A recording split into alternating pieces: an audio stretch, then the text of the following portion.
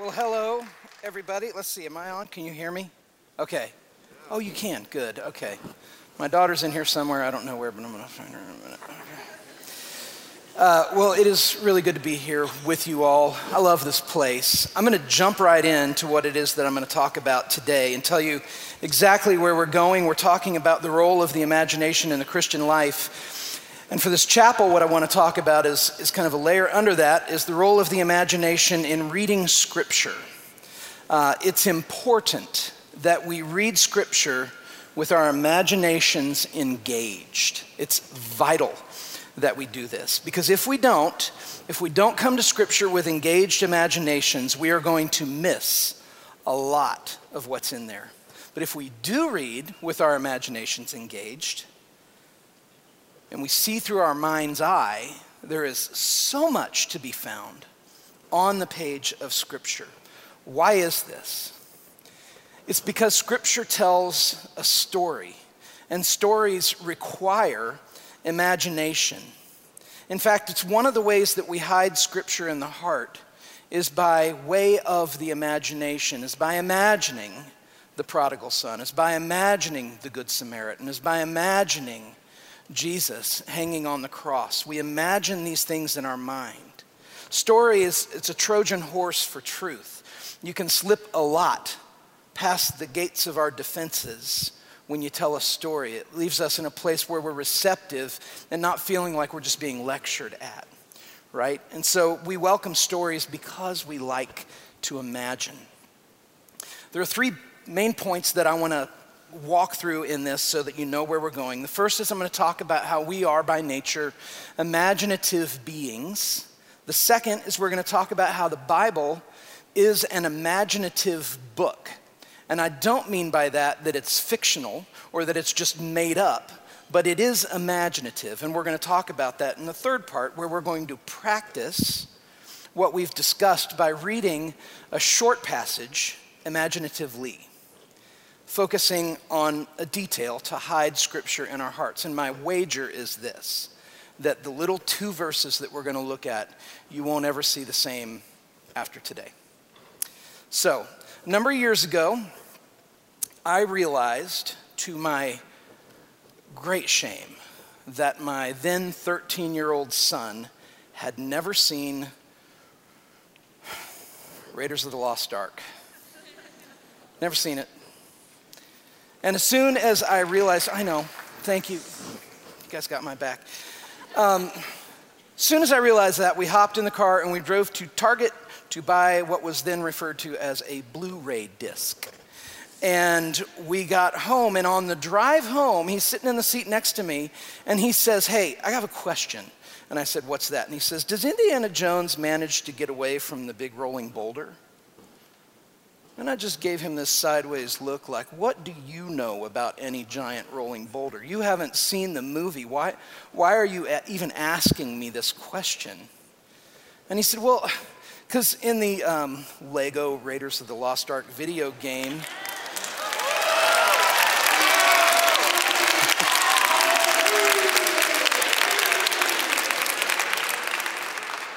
I feel like we really connected just now. In the Raiders of the Lost Ark video game, he gets chased by a giant boulder and it breaks him into all these little pieces. Now, I ask you, what would responsible parenting look like in that moment, right? My son was interested in knowing more about what happened than how it happened, and that was not okay with me. He is his father's son, however, in that respect, because I have ruined many great movies by allowing myself access to spoilers and peeking at trailers and reading articles, and you've done the same, right? We've done this. But we talked about his question for a little bit, and we came away with a sort of a Ramsey family motto. And Noel Ramsey knows exactly what I'm about to say right now. And this was the motto we came up with. Let the storyteller tell the story in the way they want to tell it. Let the storyteller tell the story in the way they want to tell it. I'm happy to report that I have heard my son say this to his sisters. He is a good boy. Why does it matter whether or not I tell him what happens on the ride home from Target? I mean, it's information that he's going to get eventually at some point anyway. So what is the big deal? The big deal is this. Mere information is not the point, right? How the information is delivered, how the story is told, is every bit as important as the information that we gather along the way, isn't it? Why is this? It's because as human beings, we're not just collecting information to live. We are experiencing the sequence of events. We're having our sight go from darkness to light. We're investing emotionally in the heroes of the story. We're using our imaginations, and by doing so, we're gathering so much more than just the sum total of the bits of data that you get in the story. And God made us this way. That's how we're made. As people made in the image of our Creator, we are by nature, by definition, creative beings. We're like Him in that, right? We have an eye for detail. We're not mere collectors of data, nor are we mere appliers of lessons.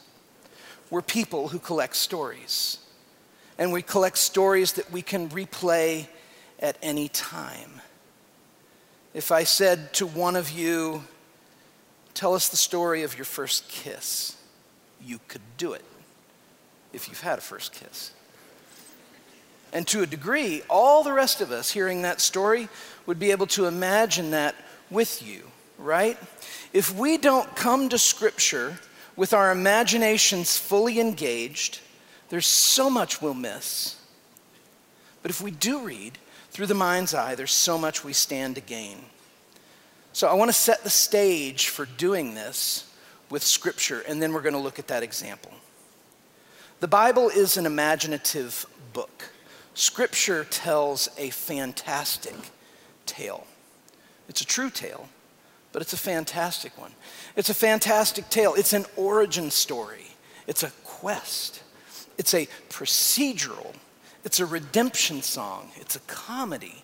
It's a tragedy. It's a homecoming, right? It's all of those things. And engaging our imaginations with Scripture, trying to imagine the scenes as we read them in our minds, not only helps us hide Scripture in our hearts, but it helps us cultivate a more informed understanding of God and of ourselves.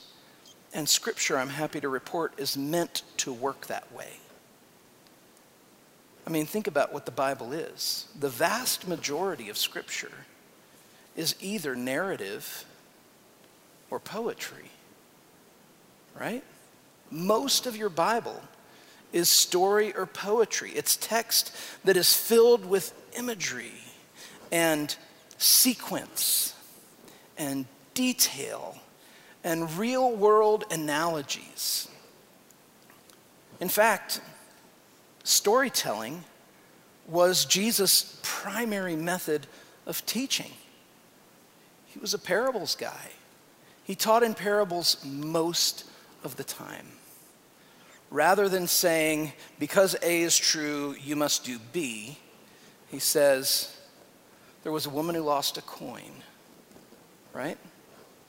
We're meant to learn this way. Here's something that I want you to chew on. This is something I'm going to give you, and I want you to just kind of put in your mind and think about and test it. And tell me if I'm not right. Tell me if this isn't true. This is something that a professor of mine once observed when I was in seminary. And what he said is this. He said, every bit of information that we have about the afterlife, every bit in Scripture of information that we have about the afterlife, every bit of information that we have in Scripture about the spiritual realm, every bit that we have in Scripture about the nature of God Himself is to some degree in the pages of Scripture anthropomorphized. That's a big word, but what that word means, you know the word, but what it means is it's converted into language that human beings can understand. that relates to the human experience. So everything we know about the afterlife, the spiritual realm, and God himself is in some measure anthropomorphized. Let me unpack that, because this means that Scripture is engaging our imaginations. Everything we know about what lies beyond this world must be explained in ways that we can understand through our lens of our world, if we're going to comprehend it, right? Otherwise, it would be like trying to explain color to a blind person, right? If the spiritual world isn't anchored in an analogy to this world, how can we grasp it? We'd have no categories for it, right? Because we only know what we know, and that's it. We don't know what we don't know. So in the Bible, we have imagery of the afterlife, streets paved with gold, trains of robes filling a temple, the horsemen of the apocalypse. We have a celestial city, right? You can imagine those things. Why? Because they have an analogy in the world that we inhabit. Why does it matter? Are these things real? Yeah, they're real. I believe they're real. But they're real in ways that I think are beyond what we can understand. Right? Still, I can imagine them. And because they're anchored in analogies, I can imagine them in ways that make sense to me as somebody who is an earthbound creature, which is what all of us are. I mean, think about how God describes himself in Scripture. He describes himself as a king, as a shepherd, as a father, as a warrior, as a still small voice, right? All of these have some analogy in our world that helps us understand what lies beyond our world. And they invite us then to imagine. He's a great king, but he's greater than any king I can imagine. He's a perfect father, but I don't even know what it really means to have a perfect father, but he is one. A still small voice, a warrior. Whether we realize it or not, we can't read Scripture without using our imaginations as a crucial necessity for understanding. It's a crucial necessity that we read Scripture with engaged imaginations. Because this is true, one of the best things we can do when we come to Scripture is come with our imaginations engaged. We must seek to flesh out the words that we're reading, to imagine the scenes that are being described, to consider the implications of the details that are provided there for us. Scripture calls for this kind of reading. Let me offer two reasons why Scripture calls for this kind of reading. The first is that Scripture is written in thrift, meaning it is a very sparsely written book. Scripture was written during a time when there were no FedEx Kinkos, where you could go and buy reams of paper and go on as many rabbit trails as you wanted. So there's a certain efficiency to the writing of Scripture that intends for us to use our minds and our imaginations to seek to understand what's also not on the page, to fill in the gaps. But another reason why Scripture calls for this kind of reading is because we are human beings and Scripture is describing the human experience. So Scripture is telling us our story. So we're not adding to Scripture by allowing our imaginations to fill out what isn't on the page. That's not the issue here. In fact, I would say we are obligated to read with our imaginations if we want to understand what is on the page. We're obligated to do this within, of course, the reasonable confines of what we understand about the human experience and what the text of Scripture allows. But you'll read in the New Testament about a man whose daughter died, and it will not give us 2 or 3 paragraphs about his grief. But if we don't imagine his grief, we will not really understand the question he's asking Jesus when he asks him for help. We won't understand his pain. We won't be able to relate to it. but the information is given. His daughter dies. We're supposed to, as human beings, say, that's a big deal, and that's terrible. We're meant to read Scripture as human beings, not as mere data collectors.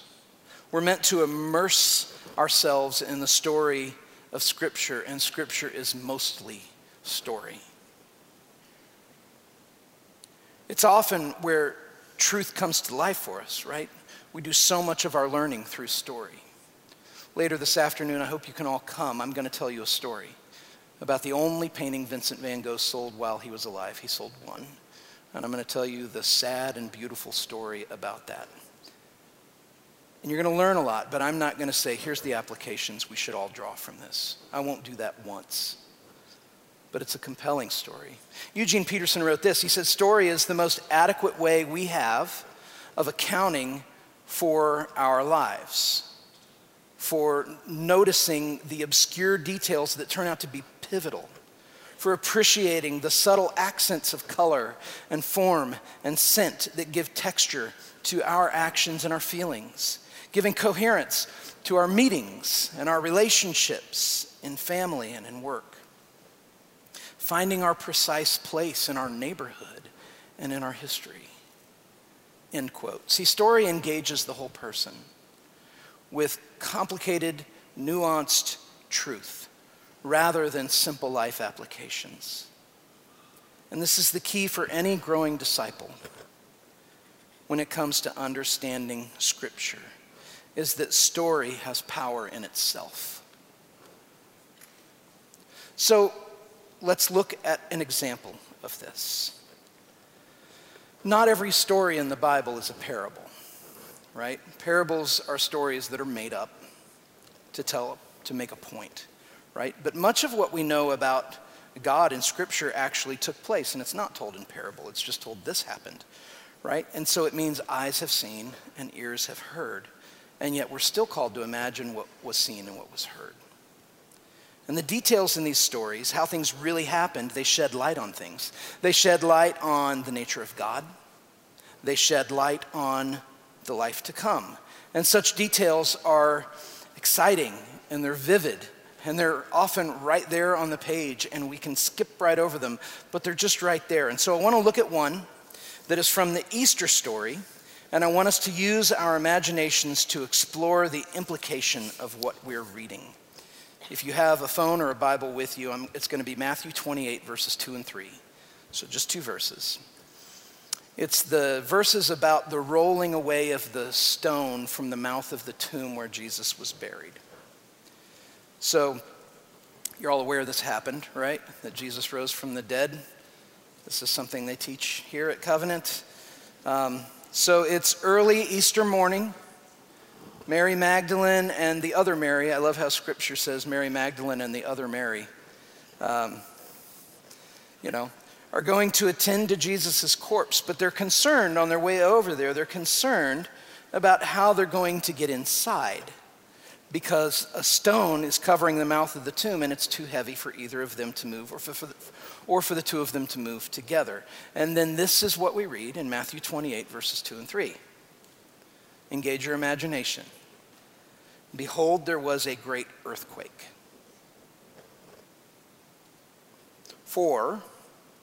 Because an angel of the Lord descended from heaven and came and rolled back the stone and sat on it. His appearance was like lightning and his clothing white as snow. There's some flourish in there, right? There's some description, some things that we say, that had to have been a wild moment to encounter. Now, anybody who knows this story knows the angel rolled away the stone, that the women didn't do it, the angel did.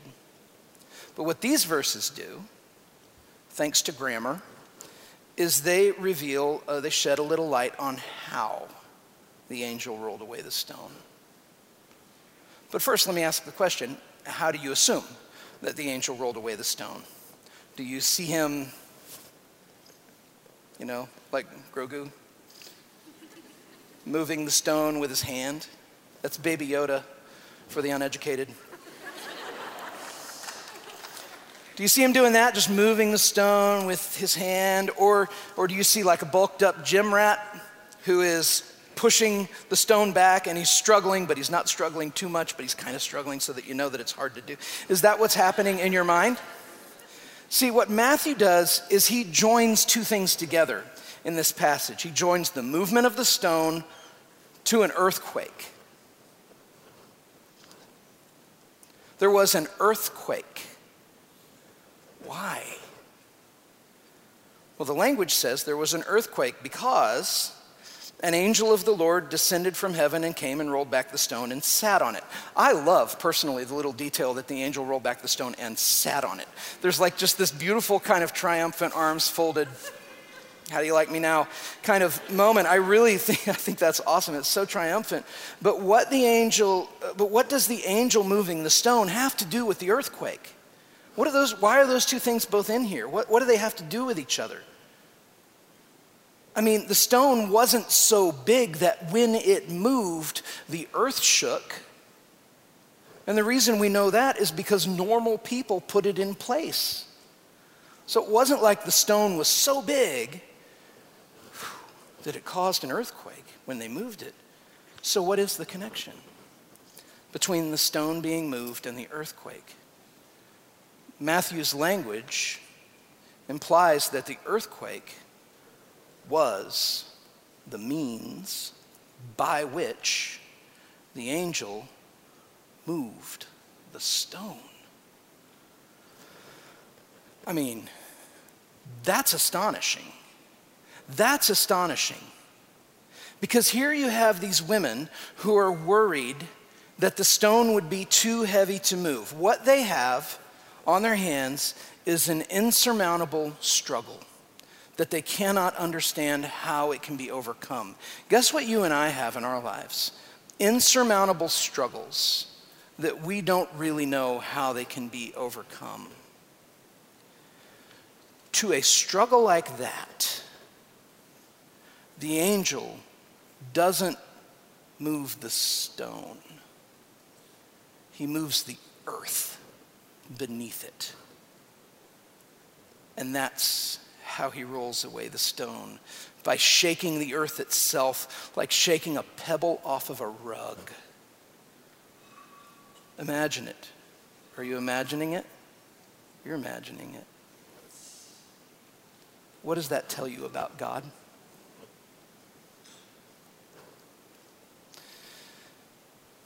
As Western people, we approach Scripture as consumers of information, right?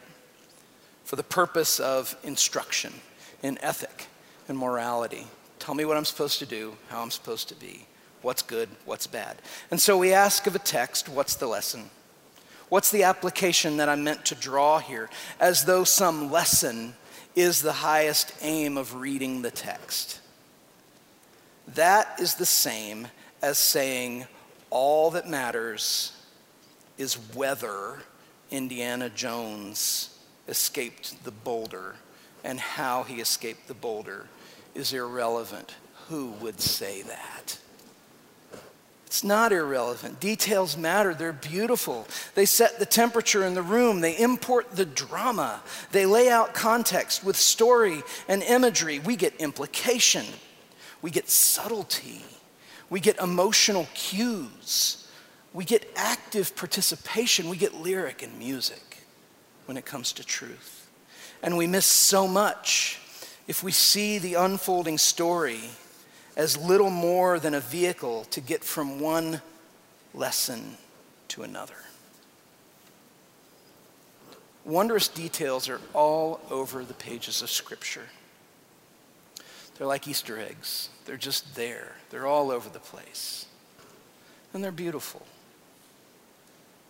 And they're there for us to find if we would only look for them. Did you know that when Jesus and his disciples left the upper room to go to the Garden of Gethsemane for Jesus to await his arrest, in two of the Gospels, the cue for that transition says, when they had sung a hymn, they departed and went to the Mount of Olives. our imagination should be engaged in the idea, the notion of Jesus standing from his seat and singing then. Because this was when he gathered his disciples, he washed their feet, he told them that he was going to die, he prayed his high priestly prayer, he fed them the Lord's Supper, he told Judas to go do what it is that he was going to do. His disciples said they would never betray him, and he told them, all of you are going to fall away. All of these things happened in that upper room, and when he left that room, he went to the Garden of Gethsemane to await his arrest. And before they left the room, he sang about the steadfast love of the Lord never ceasing and his mercies never coming to an end. What does that tell you about the strength of Jesus?